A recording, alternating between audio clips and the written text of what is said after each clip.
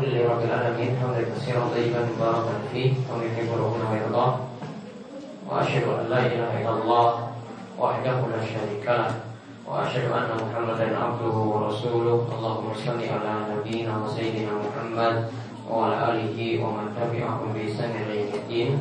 Allahumma anfa'na bima 'allamtana wa 'allimna ma yanfa'una wa zidna ilma. Allahumma aslih lana dinana alladhi huwa ismatu amrina wa aslih dunyaya allati fiha ma'ashuna wa aslih akhiratina allati fiha ma'aduna waj'al al-hayata ziyadatan lana fi kulli khair waj'al al-mauta rahatan lana min kulli syarr. Alhamdulillah, baik para jamaah, ibu-ibu sekalian yang semoga selalu dirahmati dan diberkahi oleh Allah. Pada kesempatan kali ini kita bersyukur atas nikmat yang Allah karuniakan kepada kita sekalian, sehingga pada kesempatan malam hari ini kita bisa melanjutkan kajian rutin kita setiap malam Sabtu, membahas dua materi, yaitu yang pertama adalah pembahasan tafsir juz Amma, dan yang kedua kita melanjutkan pembahasan fikih sunnah bagi wanita. Baik, kita buka surat terakhir Quraisy, sekarang surat Al-Fiil.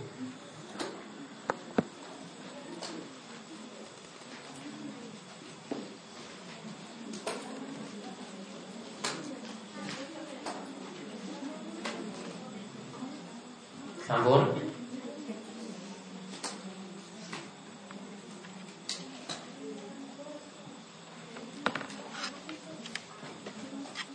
Baik, ya kita mudasarnya saking tahu. A'udzu billahi minasy syaithanir rajim. Bismillahirrahmanirrahim. Alam tara kaifa fa'ala rabbuka bi ashabil fil. Alam yaj'al kaidahum fi tadlil wa arsala 'alaihim tayran ababil tarmihim bihijaratin min sijil faja'alahum ka'asfin ma'kul. Ya, surat yang terdiri dari 5 ayat. Buluki coba baca artinya.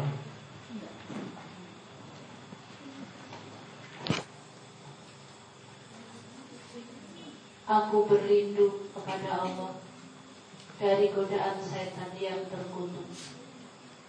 Dengan nama Allah yang Maha Pengasih, Maha Penyayang. Tidaklah engkau Muhammad perhatikan bagaimana Tuhanmu telah bertindak terhadap pasukan bergajah. Bukankah Dia telah menjadikan tipu daya mereka itu sia-sia, dan Dia mengirimkan kepada mereka burung yang berbondong-bondong, yang melempari mereka dengan batu dari tanah liat yang dibakar, sehingga mereka dijadikannya seperti daun-daun yang dimakan ulat.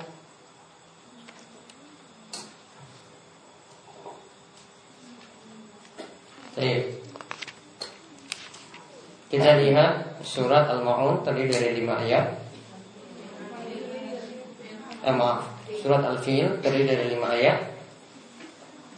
Surat ini lanjutannya sebenarnya surat Quraisy. Jadi harusnya yang dibahas surat Al-Fiil dulu, baru surat Quraisy. Namun surat Quraisy sudah kita bahas pada kesempatan sebelumnya, dan dua surat ini saling berkaitan.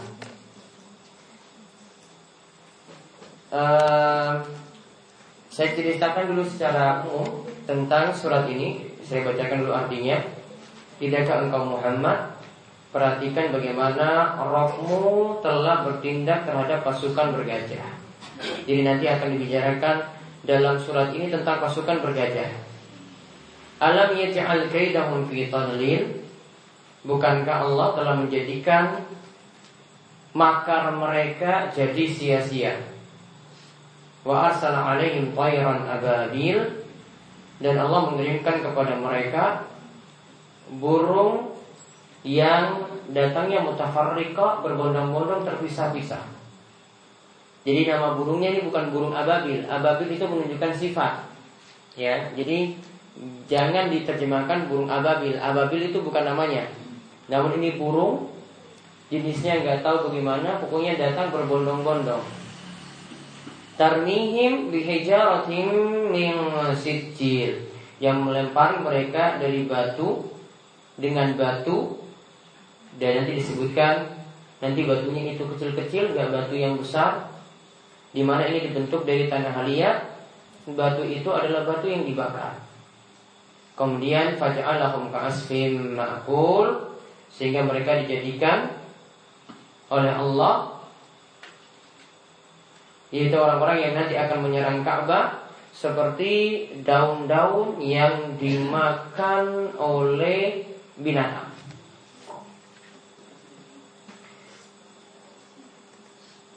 Maka kita lihat di sini, ini kisah, saya sebutkan kisahnya dulu, nggak usah dicatat. Ini kisah tentang penyerangan Ka'bah pada tahun gajah, saat-saat Rasul Shallallahu Alaihi Wasallam itu akan dilahirkan. Ceritanya, ada seorang pemimpin yang ada di negeri Yaman.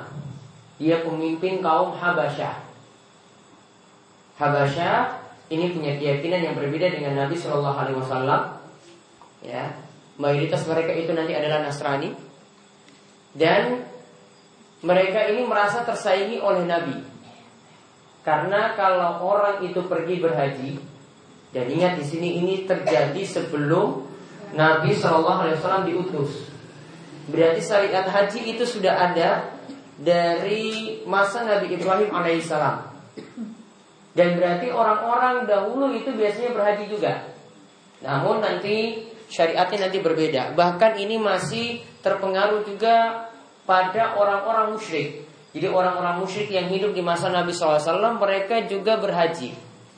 Orang-orang musyrik juga jadi pak haji. Namun mereka berbuat syirik. Kalau orang-orang muslim yang jadi pengikut Nabi Muhammad SAW tidak berbuat syirik. Ini menunjukkan ada pak haji yang masih kemungkinan bisa berbuat syirik. Jadi jangan kira kalau sudah pergi ke tanah suci, sudah menunaikan haji bahkan, maka selamat dari syirik. Ini orang-orang musyrik dahulu itu juga haji juga sama. Bahkan mereka mungkin ibadahnya itu lebih mulia. Namun mereka berhaji, di antara kebiasaan mereka kalau keliling Ka'bah itu dalam keadaan telanjang. Ya, mereka dalam keadaan telanjang. Kenapa dalam keadaan telanjang? Karena mereka rasa baju-baju mereka ini baju yang kotor, jadi mereka lepas semua baju-baju mereka. Jadi ketika mereka keliling Ka'bah itu dalam keadaan telanjang seperti itu. Itu alasannya. Jadi orang-orang musyrik dahulu juga sudah berhaji, mengikuti syariatnya Nabi Ibrahim alaihissalam. Nah, karena orang-orang kalau pergi berhaji semuanya nanti menuju Ka'bah. Orang-orang itu pergi berhaji menuju Ka'bah. Maka orang-orang yang ada di Yaman itu merasa tersaingi. Ini gak ada yang pernah kunjungi Yaman kalau begitu. Semuanya mau pergi melihat Ka'bah yang ada di Mekah. Semuanya mau lihat Ka'bah yang ada di Mekah. Merasa tersaingi. Ya, merasa tersaingi. Akhirnya mereka membuat lagi suatu bangunan yang mirip dengan Ka'bah. Mereka buat lagi satu bangunan yang mirip dengan Ka'bah. Tujuannya apa? Supaya orang-orang nanti pergi ke Yaman. Ini sama seperti cita-citanya sebagian kepala daerah di negeri kita. Ya, karena aset yang ada itu kurang dikunjungi, ingin menyaingi Ka'bah juga. Seperti yang ada Borobudur saat ini, itu ingin dijadikan besar-besaran biar dikunjungi. Itu dibuat terpusat acara-acara Buddha internasional itu terpusat di Borobudur. Ya, untuk menyaingi apa? Supaya ini jadi aset wisata banyak dikunjungi, orang-orang tidak usah pergi jauh-jauh ke Ka'bah. Ya, ada saingan di sini mengunjungi seperti itu juga diposisikan sama seperti Ka'bah yang ada di Mekah. Nah akhirnya untuk menyaingi tadi, dibuatlah Raja Abraha ini buat bangunan yang persis sama dengan Ka'bah, atau bangunan yang fungsinya sama dengan Ka'bah biar dikunjungi. Namun sebagaimana disebutkan oleh para ulama, suatu waktu atau suatu saat setelah bangunan itu ada, ternyata ada orang Arab, ya, jadi mereka punya bangunan tadi seperti kanisah atau gereja. Dan tatkala itu Raja Abraha itu melihat bahwasanya diceritakan dalam kisah, ternyata bangunan mereka itu ada orang yang, yaitu orang dari Arab sana, membuat bangunan tadi itu jadi kotor. Artinya mereka buang kotoran di bangunan tadi. Dan ini tahu ini dari Arab sana, dari orang-orang yang ada di Mekah. Akhirnya Raja Abraha marah. Raja Abraha marah sehingga kemarahannya tadi dia ingin menyerang Ka'bah, karena orang yang menjelek-jelekan bangunannya ini adalah orang yang ada di Mekah sana. Maka akhirnya dia utus pasukan bergajah. Ya, di situ diutus pasukan bergajah yang diutus menuju ke daerah Mekah untuk menghancurkan Ka'bah. Ternyata disebutkan dalam kisah, sebelum sampai ke daerah Mekah, mereka sudah terhalang di daerah yang jauh dari Mekah. Jadi tidak bisa masuk Mekah. Nah, terhalang oleh serangan dari burung-burung yang ada di sini. Dan ketika itu mereka bawa pasukan gajah. Di sini gajahnya tidak banyak, mungkin sekitar, ini tidak sampai 10 gajah. Namun ini adalah gajah yang besar, yang datang ingin hancurkan Ka'bah yang ada di Mekah. Ini satu pelajaran yang bisa kita ambil dari kisah ini di awal-awal. Ya, ini gak usah dicatat, ini saya sebutkan. Coba lihat bagaimanakah Yaman tadi merasa tersaingi. Ya, Yaman tadi merasa tersaingi. Akhirnya buat saingan lagi kan? Buat saingan lagi biar menandingi ya bangunan Ka'bah yang ada di Mekah. Maka sifat manusia itu asalnya ingin bersaing seperti itu. Dalam masalah dunia ingin bersaing, dalam masalah agama pun itu ingin bersaing. Ajarannya dia ingin banyak pengikutnya, dia buat juga tandingan lagi. Ya, sama Abraha di sini pingin pengikutnya juga banyak, pingin orang-orang datang ke Yaman, dia buat tandingan lagi bangunan yang sama. Maka hasad itu muncul bisa karena faktor dunia, iri itu muncul bisa karena faktor dunia, bisa juga karena faktor agama. Ya, berbagai macam orang itu bisa hasad atau bisa iri dengan ya latar belakang seperti itu. Jadi kalau misalnya ada yang ingin saingan-saingan misalnya dalam masalah dunia, nah ini suatu hal yang dari dulu juga sudah terbiasa ada. Ada yang punya motor, pengen saingan motor lagi, sudah biasa seperti itu. Kemudian ini juga bangunan ibadah juga ada yang pingin ada saingan lagi, biar masjidnya juga ramai misalnya, biar tempat ibadahnya ramai, dibuat lagi seperti itu. Sama juga seperti yang terjadi dalam kisah ini. Ya, kisah ini itu juga sama. Nah, lalu ketika itu dihalangi pasukan gajah tadi dengan burung-burung yang dikatakan di sini tayran ababil. Ababil itu yang dimaksudkan kata para ulama yaitu burung yang terpencar-pencar. Artinya punya kelompok-kelompok. Ya, karena burung itu semakin kuat kalau berkelompok. Kalau sendiri-sendiri ya nggak ada kekuatan. Maka mereka berkelompok-kelompok datang untuk menyerang pasukan gajah. Di situ disebutkan dalam ayat mereka membawa batu, ini digunakan untuk melempar pasukan gajah tadi, tarmihim bihijaratin min sijil. Mereka menggunakan batu yang sijil, yang panas. Para ulama itu jelaskan batunya itu enggak besar. Ya, batunya itu enggak besar-besar, cukup kecil-kecil saja. Namun di antara sifat batu ini, batu ini sifatnya itu matbuh. Matbuh itu seperti kita lagi bakar, ya, kita lagi rebus sesuatu, itu panas. Batu ini adalah batu yang panas, digunakan untuk lempar pasukan-pasukan gajah tadi. Yang lawan cuma burung-burung kecil. Yang lawan cuma burung-burung kecil yang berkelompok-kelompok tadi dengan menggunakan batu-batu yang kecil. Maka akhirnya faja'alahum ka'asfin ma'kul. Akhirnya pasukan gajah itu menjadi seperti daun yang habis dimakan oleh hewan ternak, jadi hancur-hancur lebur. Maka faedah yang bisa kita ambil dari ayat ini, kisah penyerangan pasukan gajah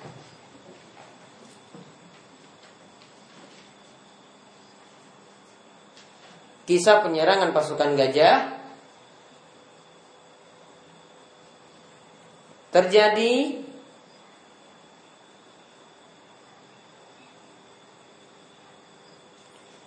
menjelang Nabi Shallallahu Alaihi Wasallam lahir.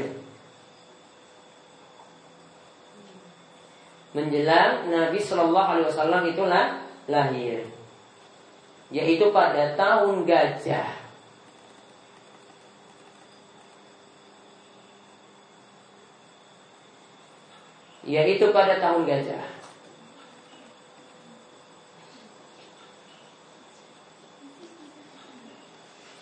Faedah yang berikutnya,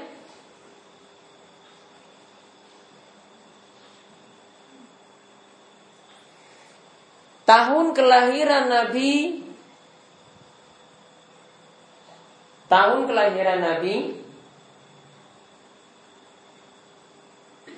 disebut pada tahun gajah.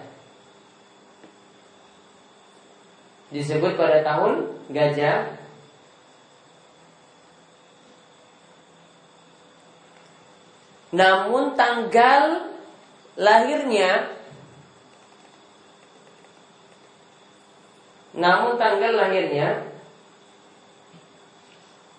tidaklah jelas.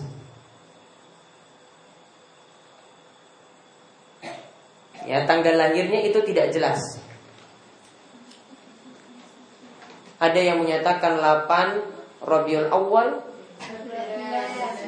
dan ada yang mengatakan 12. Ya. Jadi ada beberapa versi, ada yang mengatakan 8, ada yang katakan tanggal 12. Namun ada ulama yang menyimpulkan, atau ahli sejarah yang menyimpulkan tanggal 12 Rabiul Awal itu sebenarnya adalah hari atau tanggal wafatnya Nabi Shallallahu Alaihi Wasallam.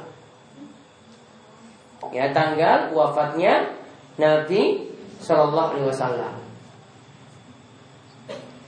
Dan perlu dipahami kenapa para ulama itu tidak terlalu mempermasalahkan tanggal lahirnya tadi. Karena untuk tanggalnya mau tanggal manapun, ya, yang jelas mereka tidak mengkhususkannya untuk perayaan-perayaan tertentu. Ya, perayaan kelahiran Nabi SAW itu tidak dikhususkan oleh para ulama. Itu nanti terjadi beberapa abad sepeninggal Nabi Shallallahu Alaihi Wasallam. Para sahabat tidak pernah merayakannya, para tabiin tidak pernah merayakannya, para tabi'ut tabi'in tidak pernah merayakannya. Yang mulai merayakan itu adalah Bani Fatimiyun. Ya, Bani Fatimiyun yang ini diserang oleh Salahuddin Al-Ayyubi. Ya, Salahuddin Al-Ayyubi, dan mereka ini dinyatakan kafir oleh para ulama. Bani Fatimiyun ini dinyatakan kafir oleh para ulama. Mereka lah yang membuat perayaan-perayaan kelahiran Nabi, kelahiran pemimpin mereka, kelahiran macam-macam. Intinya tanggal kelahiran Nabi SAW tidak jelas. Yang disepakati apa? Nabi lahir pada tahun gajah. Itu disepakati. Namun tanggal lahirnya tidak jelas. Kemudian faedah yang kedua, yang jadi kedua, terus ketiga, faedah yang ketiga, Raja Abraha.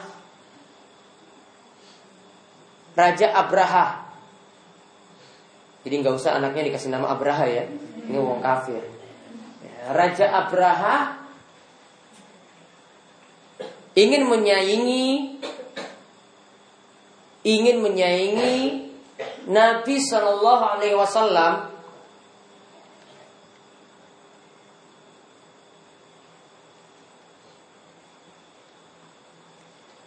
yaitu ingin menandingi Ka'bah yang ada di Mekah, yaitu ingin menyaingi Ka'bah yang ada di Mekah.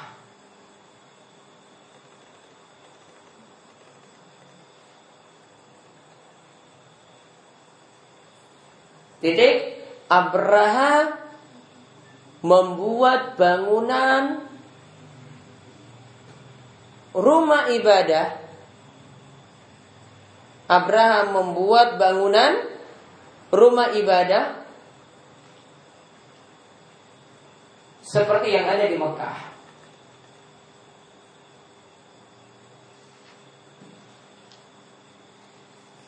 Tujuannya supaya haji dipindahkan ke Yaman. Supaya haji dipindahkan ke Yaman. Jadi nggak ke Arab lagi. Ya kalau untuk saat ini ya biasanya saingan untuk menambah devisa atau pendapatan negara. Ya, karena kalau semakin banyak kunjungan kan berarti semakin banyak pendapatan. Dan perlu diketahui bahwasanya kalau yang dilakukan oleh kerajaan Saudi Arabia, mereka itu datangkan jamaah haji, pendapatan yang ada itu sebenarnya digunakan lagi untuk bangun fasilitas haji. Ya, mereka tidak ambil sendiri, bukan cari keuntungan. Ya, tidak seperti mungkin anggapan orang Arab ini terima haji terus mereka pendapatannya dari haji. Mereka pendapatannya kalau tidak dapat dari haji, mereka sudah punya hasil dari minyak bumi yang cukup besar. 60% minyak dunia itu dari Arab. Ya, 60% minyak dunia itu dari Arab. Jadi kalau ingin minyak dunia itu mati, hancurkan Arab Saudi terlebih dahulu. Karena minyak buminya 60%-nya itu dari sana. Makanya Amerika itu biasanya teror Arab supaya harga minyaknya itu bisa dikendalikan. Ya, jadi Arab itu yang kendalikan sebenarnya. Ya, Arab itu yang kendalikan karena 60% minyak itu dari negara atau kerajaan Saudi Arabia. Dan penghasilnya itu ada di daerah sebelah timur kerajaan Saudi Arabia, di daerah Damam dan sekitarnya. Kemudian faedah yang keberapa? 4. Tadi yang faedah yang ketiga apa tadi? Ingin menyaingi. Yang keempat, karena faktor dunia atau faktor agama. Karena faktor dunia dan faktor agama,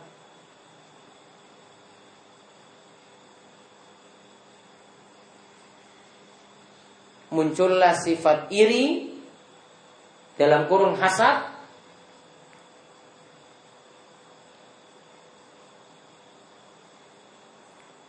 muncullah sifat iri dalam kurung hasad,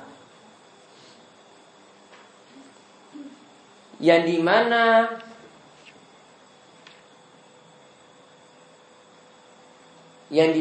akan terus ingin menyaingi orang lain. Yang dimana akan terus menyaingi orang lain.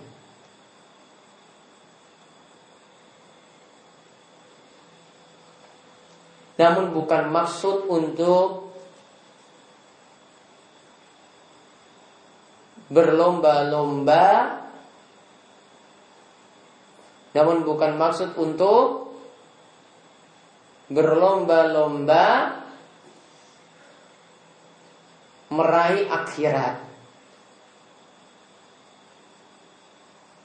Titik. Maka ingat, kalau tujuannya cari akhirat berlomba-lomba, maka kalau misalnya masjid, sana bangun masjid, ya sini bangun masjid, ya jalan masing-masing sudah. Ini cari jamaah sendiri, ini cari jamaah sendiri, tujuannya ya ini jadi baik, ini jadi baik, itu namanya berlomba-lomba dalam kebaikan. Ini gak masalah. Ya, berlomba-lomba dalam kebaikan terpuji. ya, bukan malah menfitnah atau menjelekan orang lain. Kalau sudah menfitnah atau menjelekan orang lain berarti dia sudah merasa tersaingi. Kalau sudah merasa tersaingi berarti ingin supaya orang itu tidak ikut ke tempat lain. Namun kalau dia jalan sendiri. Ibaratnya seperti ini, kalau mau lomba yang benar, ya. Kalau misalnya orang bertanding bola, ya sudah dia lawan ya, saat ini dia punya tugas untuk lawan klub ini. Ya, sudah dia lawan itu, tidak usah peduli ada saingannya yang lain itu bertanding lawan grup lain lagi. Yang sana hasilnya bagaimana, pokoknya dia jalan sendiri. Kalau seperti itu jadi enak. Namun kalau tujuannya itu merasa tersaingi, maka nanti pikirannya jadi dua. Dia lawan yang dia hadapi saat ini, ditambah lagi dengan pikirannya dengan musuhnya lagi. Padahal itu tidak dia lawan saat ini. Jadi pikirannya jadi double. Ya, pikirannya jadi dua. Namun kalau dia jalan-jalan sendiri, pikirannya cuma satu saja, jadi bisa konsen ketika itu. Ya, yang ini yang lebih selamat karena pikirannya tidak bercabang. Jadi yang kita diperintahkan ini adalah fastabiqul khairat, berlomba-lombalah dalam kebaikan. Ya, bukan ingin saling menjatuhkan satu yang lainnya. Kalau yang lain itu baik, ya sudah kita dukung.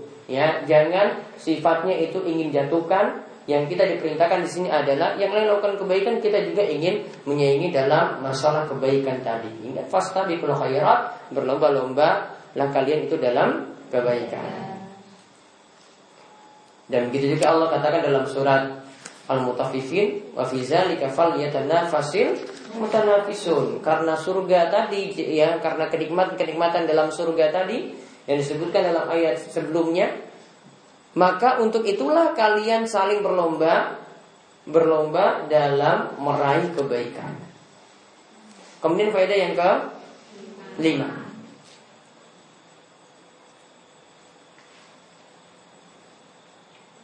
Dalam surat ini ditunjukkan bagaimanakah kuasa Allah. Ditunjukkan bagaimanakah kuasa Allah.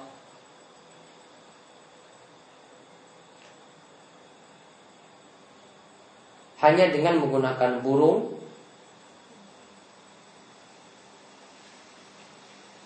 dengan membawa batu yang panas,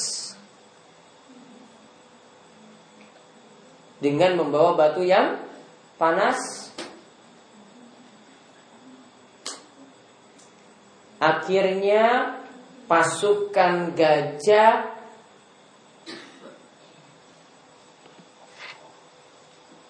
jadi hancur dan tidak bisa menghancurkan Ka'bah. Pasukan gajah itu jadi hancur dan tidak bisa menghancurkan Ka'bah.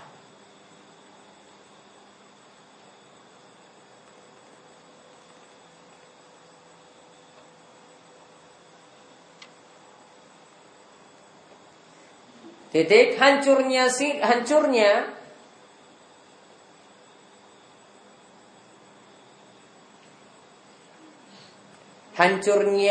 pasukan gajah keadaannya seperti hancurnya pasukan gajah keadaannya seperti daun yang dimakan dan diinjak-injak oleh hewan. Seperti daun yang dimakan dan diinjak-injak oleh hewan. Jadi lihat bagaimana kuasa Allah, cuma dengan suatu yang kecil saja pasukan yang besar itu bisa hancur. Jadi Allah bisa merubah atau membuat sesuatu yang anggap sulit itu bisa jadi mudah dengan izin Allah Subhanahu wa taala. Nanti ketika kita bahas surat Al-Nasr nanti baru kita akan pahami maksud ayat. Ya, fa inna ma'al usri yusra, inna ma'al usri yusra. Di balik kesulitan itu ada kemudahan. Nanti kita bahas dalam surat Al-Nasr, nanti beberapa surat lagi. Kemudian faedah yang terakhir,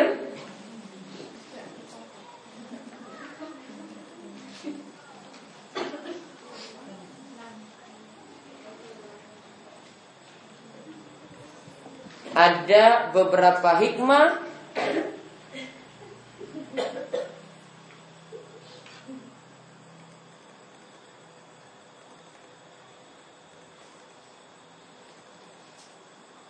gagalnya penyerangan pada Ka'bah. Ada beberapa hikmah gagalnya penyerangan pada Ka'bah.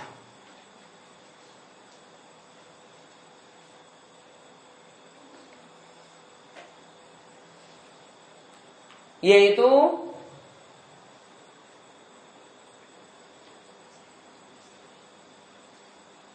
untuk melindungi Ka'bah itu sendiri. Yaitu untuk melindungi Ka'bah sendiri. Karena Ka'bah adalah rumah Allah. Yaitu untuk melindungi Ka'bah itu sendiri. Karena Ka'bah adalah rumah Allah.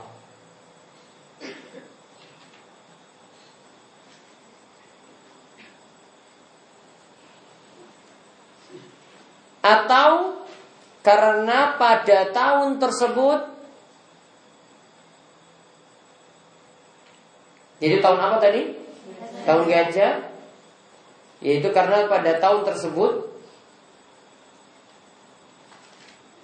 akan lahir Nabi Muhammad Sallallahu Alaihi Wasallam. Akan lahir Nabi Muhammad Sallallahu Alaihi Wasallam. Nabi lahir di mana? Di Mekah atau di Madinah? Di Mekah. Akan lahir Nabi SAW di Mekah. Makanya tempat lahirnya ini dijaga.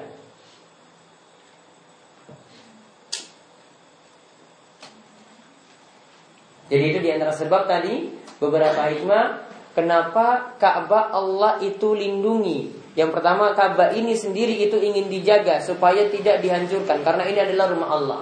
Kemudian yang kedua, karena pada tahun tersebut, yaitu tahun gajah tadi, ini akan lahir seorang Nabi, yaitu Nabi Muhammad SAW. Jadi tempat lahirnya ini ingin dijaga supaya tidak hancur ketika Nabi SAW itu akan dilahirkan. Demikian tafsir dari surat Al-Fiil. Sedangkan tafsir surat Quraisy yang kemarin kita bahas, karena di sini disebutkan nikmat, bahwasanya Ka'bah tadi terlindungi. Ini sebenarnya bukan karena orang-orang musyrik itu ada. Kemudian Allah memberikan nikmat lagi kepada orang Quraisy, diberikan makan ketika mereka lapar, diberikan rasa aman ketika mereka itu merasa takut. Ini menunjukkan bahwasanya kalau sudah diberi nikmat seperti ini, ya tugas manusia beribadah pada Allah. Ya, jadi mensyukurinya dengan beribadah pada Allah atau mentauhidkan Allah. Demikian kita bahas tentang surat Al-Fiil, kita lanjut pembahasan fikih.